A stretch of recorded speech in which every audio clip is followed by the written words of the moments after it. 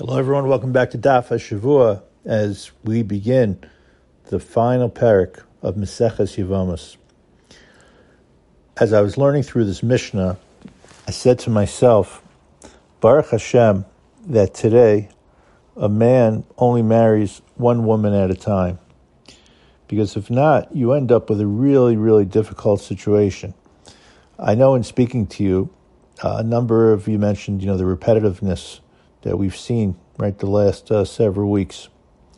What we have over here this week is a woman who, let's call her Rachel. So she's home. We're going to call home the place where typically Rachel, her Sarah, Leah, which is the second wife of, call him Ruvain, lived. But Ruvain took a trip with Leah, that's the second wife. If you're following me, they take a trip and they go away. And she is told that her husband died. So in a regular situation, as we've been discussing, assuming all things being equal, she could get remarried. But the problem over here is there's a Sarah. So this is a good review of some of the things we learned in Maseches Yevamos, that even if she had a child, right, if the Sarah had a child, so then there's no more Yibum issue. She could marry anyone. But we don't know if she had a child. If there was no child, then Yibum would be an option. So what do we end up doing? So I was just going through this and saying, Baruch Hashem, we don't have to worry about this. And we just have to deal with everything we learned in the last parak. I saw in the Chashukei Chemed, I don't want to go through the whole tshuva. He has an interesting case.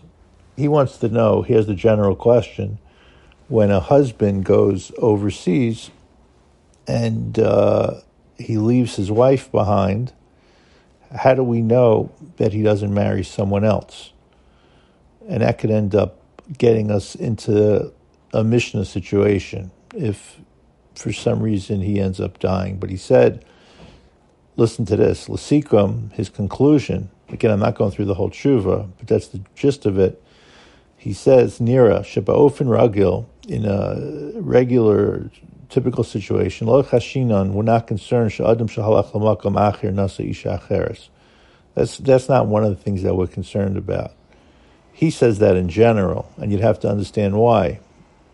But he says, and that's why I say the Baruch Hashem today, Ubiprat, Ha'idna, today, Diyesh Cherem D'Rabbeinu Gershom, that polygamy is not allowed. You can't marry you only can be married to one wife at a time. Shloli Sashtei Nashim, Vaday Shemastaber She'en Lachush L'Stapik Shema Nasa Gam Acheres. And he gives some other sources from the Ein Yitzchak, Chelik Beis, Ibn Ezra, Simon Yutes, Os Zion. It's just interesting, you come through this Gemara and you realize the situation that is not going to apply halach l'maisa, and you start to appreciate the times that we live in because of that. So I just wanted to throw that out as we begin this parak in a very difficult blot to relate to. I wanted to point out, somewhat parenthetically, but on this daf, Rev Zilberstein deals with a very fascinating issue. It's something that we discussed, not exactly, but we discussed earlier in the Masechta, the prohibition for a Gioris to marry a Kohen. So he deals with a case what's called pundakis. Pundakis is surrogacy. There's different type of surrogacy where you have a surrogate mother. Sometimes it's a situation where a traditional surrogate, the woman gets artificially inseminated with the father's sperm. They then carry the baby and deliver it for you and your partner to raise, which means that parents really had a biological mother who helped them out. We're going to assume in a situation like that there's going to be need for a gerus for the child, which is no problem. But then that child is a ger katan, going back to what we learned, and we'll learn again in Maseches Ksuvos, won't be able to marry a Kohen. Okay, no problem as far as them being Jewish. But then you have something which is more common today. It's called gestational surrogacy. Through IVF, they make it possible to gather the eggs from the mother, fertilize them with sperm from the father, and then they place the embryo into the uterus of the gestational surrogate. So the surrogate then carries the baby until birth, but does not have any genetic ties to the child because their egg wasn't used. So here's a suffix whether a gerus is required or not. And the question that comes to Rav Zilberstein is if you're going to end up doing a suffix gerus. Now, the reason why it's a suffix gerus, according to many, is because the Gemara never established a case like this. That's what Rav Zilberstein says. And this is, I'm going way beyond this issue. There are those that will say it's 100% Jewish child. But I just want to show you how Rav Zilberstein ends up taking a Gemara like we have, dealing with issues of who's the mother, Tzara, Tzarasa, Chazaka, the Rove situations that come up, and gives you a halach l'maisa application. It happens to be that his conclusion is l'maisa nir l'nias dati she'en lahatira l'kahuna. That's how he holds, but I know that there are poskim that hold differently. I just want to add one point, because I wasn't really giving a share on surrogacy. You know, Rabbi Tendler, Moshe Tendler Zatzal, published an article in Chakira, which is a very good journal that comes out of Brooklyn. So it was a bunch of years ago. He said that the surrogate mother does have influence on the child, which means it contributes biologically and genetically to the fetal development. It's not as if you take this egg and the sperm of the mother and the father, and that supersedes any role of the genetic, of the carrying mother, the surrogate mother. So that could end up being an interesting question, how that would play out. There's a tshuva of Shlomo Zalman that he quotes, I didn't see it inside, that both the genetic and gestational women, that both of them would be considered as the halachic mothers of the child. I don't know, again, if this would have any impact on marrying a Kohen, because there won't be gerus, right? Assuming that both of them are Jewish. That would be the nafkamina. I guess if the mother, the surrogate mother, is not Jewish, they probably would do, out of stringency, following Reb Shlomo Zalman's position, they would do a gerus on the child, and then most likely would not be able to marry a Kohen. That gets us into the question, if you do a gerus out of suffix, is that by definition, does that knock out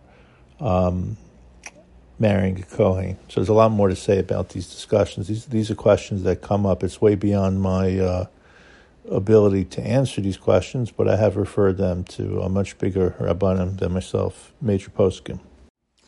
Okay, for the last piece, we'll have a bit of a shortish year today.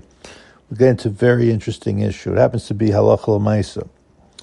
Let me give you the case. We're going to back up a little bit and learn a Gemara in Maseches Chulin. These halachas are found in the Shulchan Aruch in Yer Deah. The Gemara in Chulin and Daf Tzadi Hey Amud Aleph establishes a very important principle of Kol de Parish Meruba Parish. We assume that whatever is separated comes from the majority. This is known as the halacha of Rove.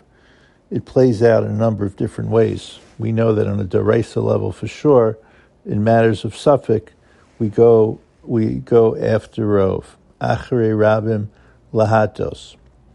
So what happens? You have 9 stores.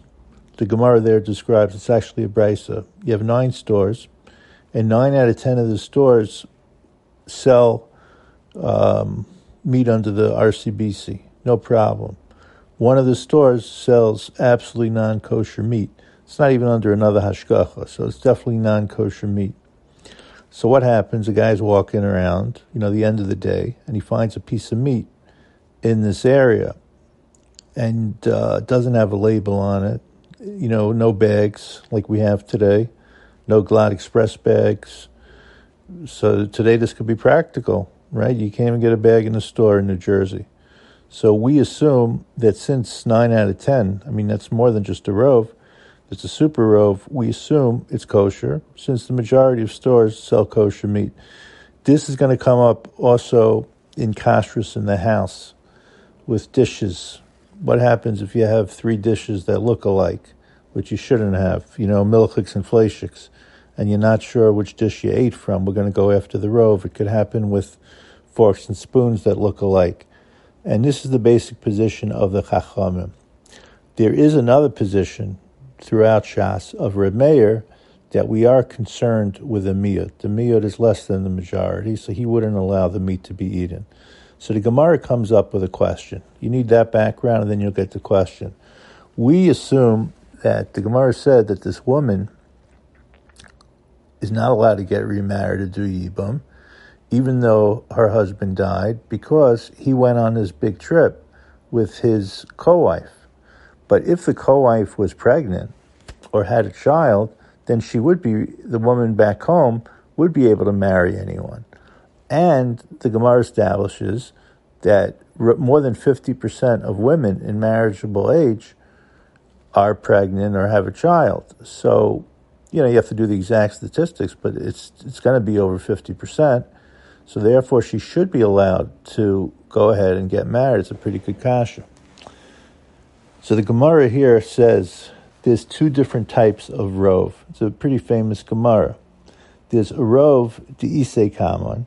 There's a rove that's in front of us. That's the case we gave you with the stores. The Gemara gives another case with the Sanhedrin. That's like Kegon Teisha Chanuyos. But then there's a ruba delese kaman. In the case of majority that is not before us, which means it's what's happening overseas. You don't see it, and we're dealing with not every woman in the world, then lo azlinan rabbanan basaruba. Then even the Chachamim would agree that you don't follow the majority. Now, how this plays out, halacha l'maisa, is a big question. First of all, on a doraisa level, based on the pasuk in Shemos, Chaf Gimel Beis, Achri Rabim Lahatos, we follow the majority. There it's talking about Dayanim, so I guess the majority is before us. But others want to use that pasuk beyond to apply in other cases as well. But at least we're introducing you to this general principle of rove, some of the sources that you had for it. And even when talking about rove, you have to understand that there are 2 different types of rove. Now, on a Rabbanan level, rove isn't going to always be enough. That's why, for example, when it comes to somebody calls me up and asks me meat and milk got mixed together, we're not just going to ask the question about rove. We want to make sure that there's shishim. Okay, that's the stringency. But there are cases, even in kashrus, where you're dealing with rove, and rove will be enough, such as the meat case that we gave you before. Okay, keep going. Have a great week.